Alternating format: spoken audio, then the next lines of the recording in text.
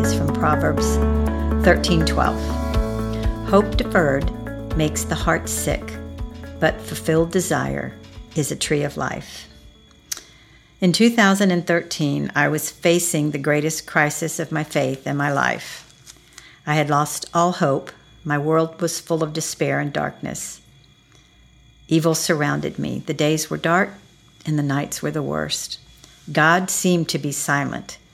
I would sit in my chair where I had done my devotions for over 30 years with the Bible open on my lap.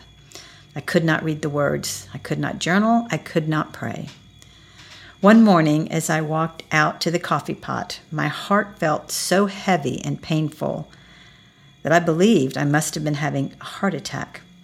As I stood waiting on the coffee to brew, I was contemplating who to call, and immediately a thought came to my mind. Hope deferred makes the heart sick. I had no idea of where this came from. I was certainly out of hope, and my heart was definitely sick. But was this from Shakespeare? I sat down in my chair where I started every morning and Googled the quote. Proverbs 13:12 popped up. I was shocked. A Bible verse? So God was still with me. He had not left me.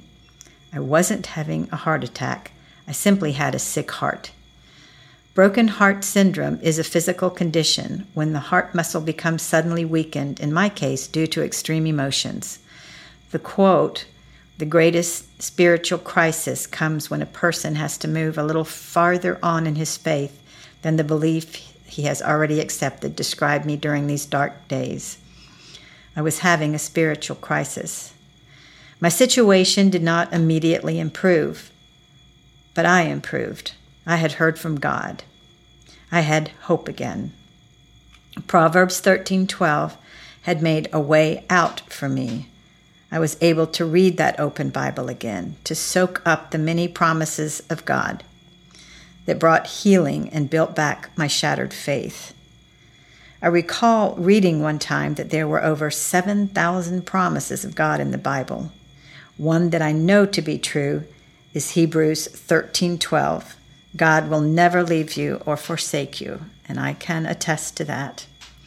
In my first 3 Let's Talks, I described how the Word of God guided me, encouraged me, and then convicted me in the early years of my walk with the Lord.